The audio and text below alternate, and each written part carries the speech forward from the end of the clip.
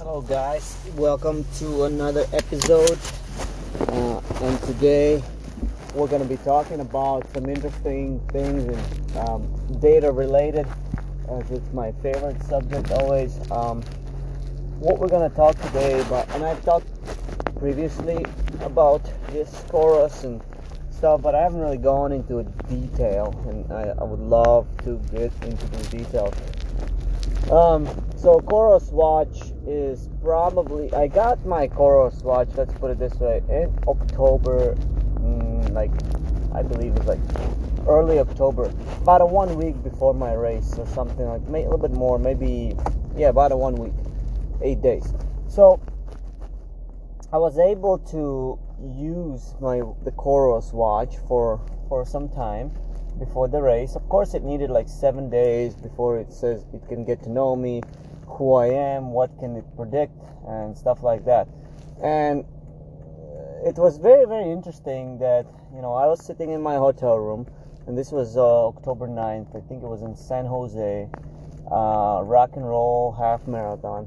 And, I was looking at it, and that was the final day where it said, okay, the race predictor was now not accurate, but it was available. So I looked at it, and it said like something like 109.13 or something like that. So it was quite interesting because at the time, obviously, I felt, and this is where I'll tell you guys, if I was wrong, which was, it was what it was. But I felt like I could run like maybe a little bit faster, But then again, I was not gonna argue with data, okay? So, and anyway, I was not gonna say I can run by much faster, but I wanted to run a little bit faster, maybe in the 108.30s. But I'm talking about for the half marathon. So then I ran a race, and I ran 109.07, and wow, I was like, wow, this thing is really accurate. And then I went on to some of my other races, and it kept, it really kept saying like those numbers, whatever we had is what they were, and that's what I was running. And and then that's quite interesting, because I wish I would have always had some watch like that you can manipulate the training, and you can see, hey, when do I respond best? Like, what makes my race predictor go up, or what makes my race predictor go down? How much training load, like, and this is all available when you log into your Coros. Now, before we get into that, I told you guys I was a Garmin guy for years, okay? It was a great watch, don't get me wrong, I still think it's probably a great watch. But performance-wise, if we are just looking strictly for, hey, numbers, I want to run fast, or I want to run my best, whatever, all I need is a Coros watch, which is $199, not bad. For the pace one that I have, pretty good deal. It doesn't have any music, it doesn't have any of that jumbo extra stuff, which is whatever, my other one had music, it's nice, but you know what, do you want music or do you want performance? So, and then all you need, obviously, for any of this data, I don't know how a Coros works if you don't have a heart rate monitor, and if you don't input the correct data. Because let's assume that you don't have a heart rate monitor, and you just go on a run, and that wrist-based sensor is not really recognizing your heart rate correctly. So let's say you think you're like, maybe you're running easy, but for some reason the watch will be saying something like 170 heart rate, and let's say it's not your easy, let's just say that's like your threshold, and then it will think that, like, it will make you slower, right? Because it'll be like, wow, you're only running these paces when with these heart rates. So obviously you need the heart rate monitor in order for your data to be accurate as of for right now. And look, it's they even had, I don't know if you saw that, they had it on a course. If you can look on their website, they had on their website where one of the Eliud Kipchoge's pacemakers had his data, 1 month before his pacing for Eliud, and he paced Eliud for 23K, which is he basically got a PR while pacing Eliud for the world record for 23K. So you went 2 more K more than half a marathon, and before he had to step out. And then it interestingly had some interesting data there, and the data was basically it said already what was his running performance from that one from that one pacing job. It was 120%, which is the maximum amount you can get. He also had 178 average heart rate with a 185 max, and he had a lactate threshold of, I think before that it was like a 250, and it went up to like 248 based on from that performance. So that's so important. These jobs or these critical performances really dictate your fitness. Okay, so it's quite interesting to actually see, and and then you can break down more in there. When you go into training, how many points you're getting for the week, whether you're loading up good, whether you're riding the fatigue. It's got so much data, and it's just like, if you use it properly, it's just such a great tool. And I'm not saying it's a limiting factor, or hey, you can run faster, what the data says. But if the data is saying something really accurate, and I'm not trying to take fun out of like running, but like, hey, I'm looking at my currently, as I've been doing my base training, right? And really the focus in the base training last 5-6 weeks, main focus has really been the mileage, with occasional workouts here and there, but the main focus really has been increasing the body, just being able to handle more mileage. Some of it's slower, some of it's faster, some workouts a little bit better, some but definitely nothing like there's nothing really strong yet in mine. But I have been able to looking at this data, manage to keep my threshold the same, okay, in last 6 weeks, without doing any like real or like, let's just say, trying to improve the actual threshold. I have been maintaining it, so that means I've done one threshold workout or something like that per week or per 10 days. I've done something.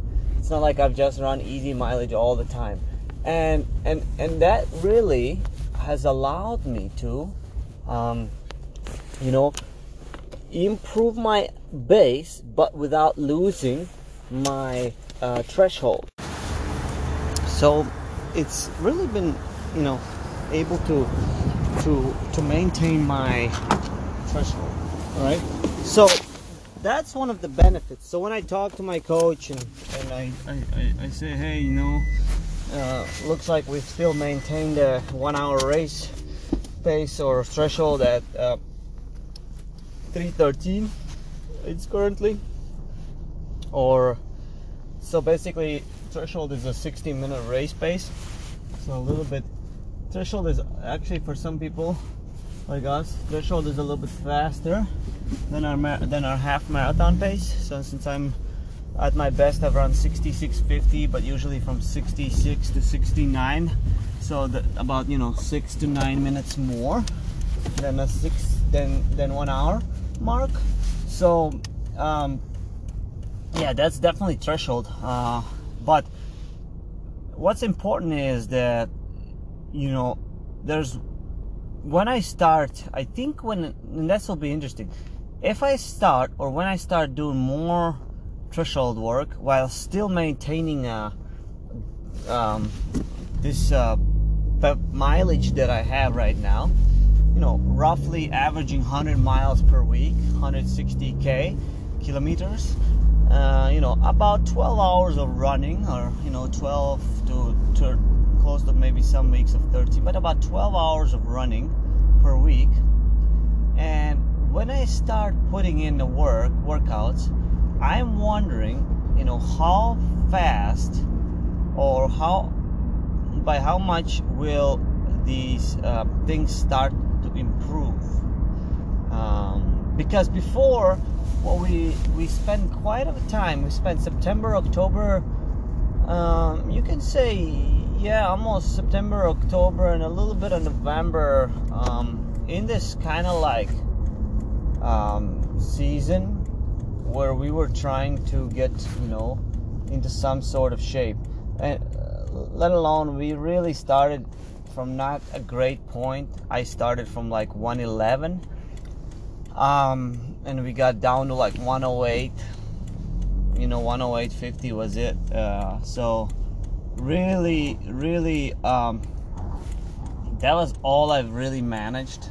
But now I felt like I was missing a mileage. I kept, saying to my coach, when we finish the season, let's go back. Let's see what we need to do, because we've done everything in terms of last year and a half or year. We've done races. We've done really good intense training. But one thing we haven't done is we haven't put everything together yet with mileage and all of that, which was extremely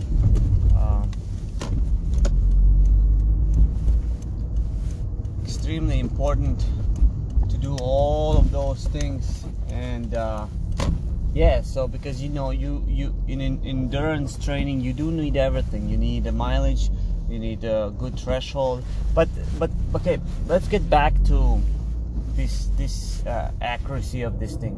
So right now, as I am training for something longer, right now I'm looking at the data, and I'm looking at it, and I'm just seeing, I'm seeing some interesting things.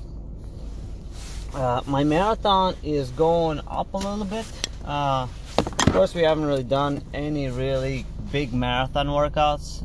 Maybe I've done like one or two good long runs, but not like really fast long runs. And we haven't really done any big tempo runs either. So, but we've done the mileage. So right away, I've gone to 225, 08 or something like that in a current marathon prediction with a 108. With a 108, I can tell you that right now. With 108.14. 108.14 prediction for the half currently, and 225. I think it was actually like 225.30 or something like that. I'm just seeing. So those are my current fitness predictions. Are they correct? Are they not? I'm gonna go ahead and say they're very, very close of being correct, and I think that minimal difference. Like, of course, as I talked with my coach, he thinks that I'm in a little bit better shape in a marathon than the prediction. But Coros being so accurate and me always wearing a heart rate and doing all these things, I'm gonna go ahead and say it's about 100% dead accurate right now. And what I'm gonna do is I'm gonna test one of these theories out, and this week I have a half marathon. So I will see what my shape is, whether it's close to where I'm at, a little bit worse or a little bit better. Those are the things that I'm willing to find out. Anyways, this is a down week. Every fifth week we want to go 4 weeks up, 1 week down. We want to give the body a little bit of break, so that way you absorb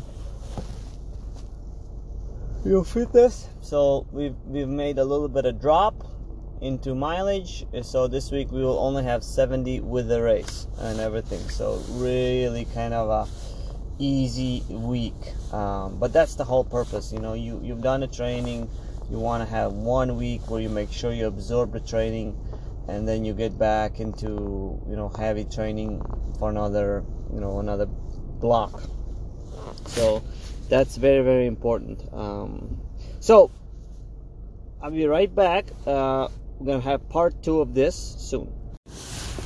So in part 2, as we continue this discussion of metrics and Coros Lab that you have available in there for you, is understanding which workouts move your race prediction up, which workouts move it down, and how often do you go up and how often do you go down. And that is so different for everybody, and it's such a good tool to have. I'm so grateful for Coros to design something where we runners can really focus and follow these things in order to achieve our best. Whether you are world-class runner like Eliud Kipchoge, whether you are non-world-class runner like just amateur or sub-elite or whatever, or even if you're just a starter, but you're looking to gain advantage, this is a must-have tool in your gadget tools or something like that. Look, I've been training for heart rate all my life, but I never had like a metric place where it tells me, hey, this is my shape. And what I really like about that is it's such a true statement, right? Like it tells me exactly what is happening, right? Exactly how it is. Now, I'm going to give you another example how accurate it is not just my prediction, but when I was training my wife for her marathon this year, the watch was predicting for sure 2:29:49, and that was the prediction that we had. So going into our marathon, I pretty much said, hey, I think that we can break 2:30. On a perfect day with perfect everything, sub 2:30 is our fitness. Now, she came real close to it. As I told you guys, I'm not going to talk much about it more, but she ran 2:30:04. A couple errors happened, and I did talk to you before what happened.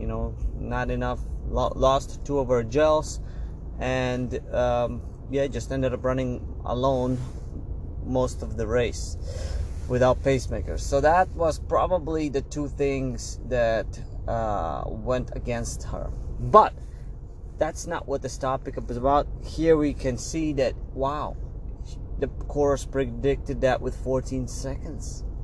In 14 seconds in a marathon, that's extremely, extremely accurate. Now, if you want to ask me real quick, what is Coros predicting for her now after she took a week off and then jogged for 3 weeks? It's predicting 2:36:50. Yeah, so it can go really quick. Your fitness can come and your fitness can go real fast. So I always say, that fitness doesn't stay with you all the time. It's kind of like goes up and down.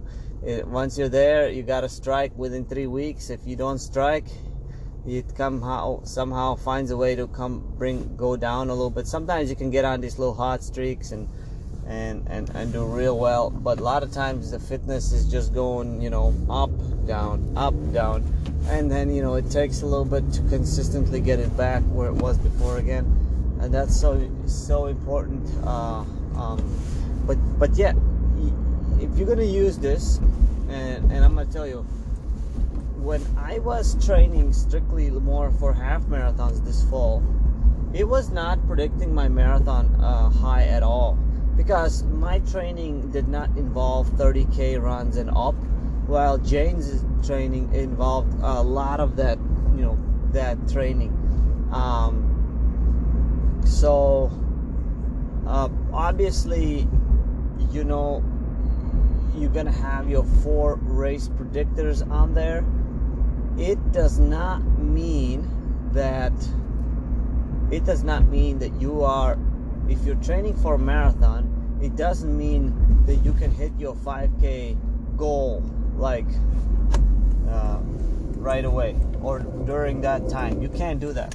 It means that if you were to train for that event, this is what you're capable of right now.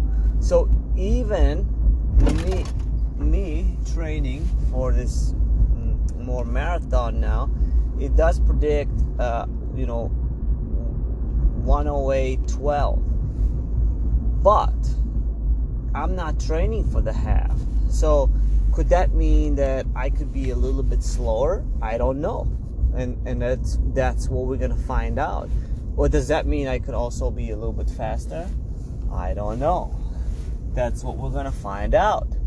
So definitely learning more, but it's definitely a nice tool to have, because it basically predicts what you can run in certain races. Obviously, if you're a miler, an 800-meter runner, I don't know if it actually predicts. The closest thing that it predicts your 5K. So I think it's it's that specific thing. Let me tell you, like, this watch, first of all, the most accurate I think it is on a marathon performance, because this watch was made, and maybe half marathon too, because I think this watch was made in a think of Eliud Kipchoge and a marathon, and Coros and NN team and all of that data. They were doing it all together. So all of this was really made sort of with a marathon in mind. And so I don't know if you guys have that, or if you will use a Garmin, or if you use what. I would say that, look, we all invest for happiness of ourselves into new shoes, or for running, or whatever, new gear, anything. Go to races that we want because we love what we do. And then you have to ask yourself, why, if you haven't invested in a watch and a heart rate monitor, and my answer to you is, for example, why not? There's some people that say, well, I don't want it, I already know how to be good without it, and that's fine. Nobody's saying that your training and your things are not working. But I'm saying, like, even if you're one of the better marathoners, on the planet, why couldn't you say you could be even faster? Why chance it? Why, if you can be precise, even somebody can run 212, 214, 216. What if a 214 guy can be a 208 guy, or 209, and a 209 guy can be a 207, and a 3-hour guy can be 245 or 250, and a 250 guy or girl, whatever, can be a 245. And that's the whole point, is we're trying to get all this data and just apply it to our training, so that way we get the best out of ourselves. And I think it's quite important, guys, and I wanted to really talk about, especially that metrics. When you go online, you log into your Coros watch, you go to calendar, you can see your load, training load, your fatigue levels.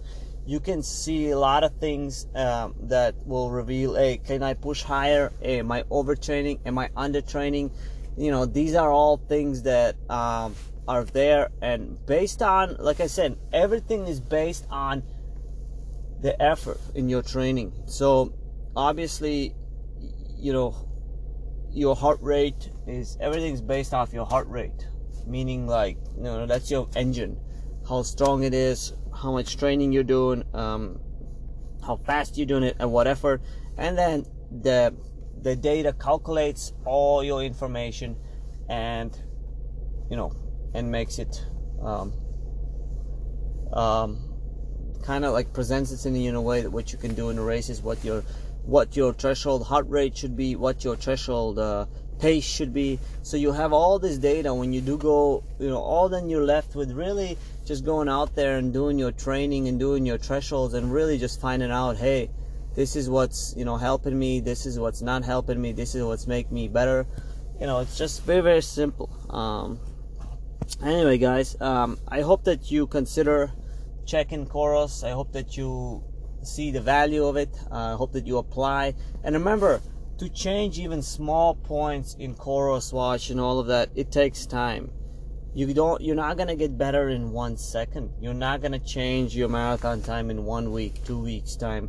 You know, 3 weeks is to make a bigger jump.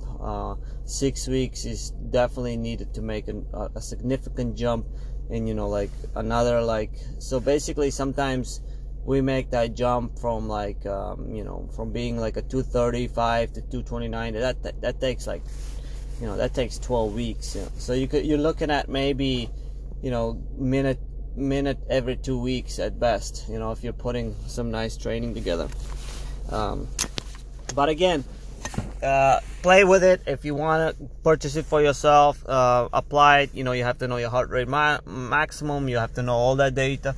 Coros will get it. You will have to wear every day your heart rate monitor to make sure that your data is accurate, and that's going to be something that you have, and you're going to be lucky to apply that to your training. Anyway, have a wonderful day, and I'll see you on the next episode.